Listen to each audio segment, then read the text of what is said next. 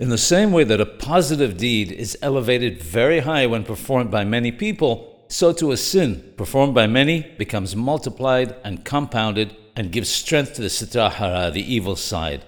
The Peleoes comments that it's a sad state of affairs that there are transgressions that people trample under their feet and consider them to be permissible. They tend to do these on Shabbat, Mosei Shabbat, Hagim, and festivals. When many groups of people gather together and speak about irreverent things, the majority of their talk includes forbidden things, untruths, lashon hara, inappropriate language, and so on.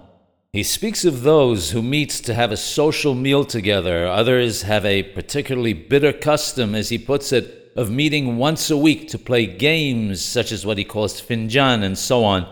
During these gatherings, their behavior is one of lightheadedness, where they drink and get drunk and sing love songs and other non-Jewish songs and waste the entire night doing so.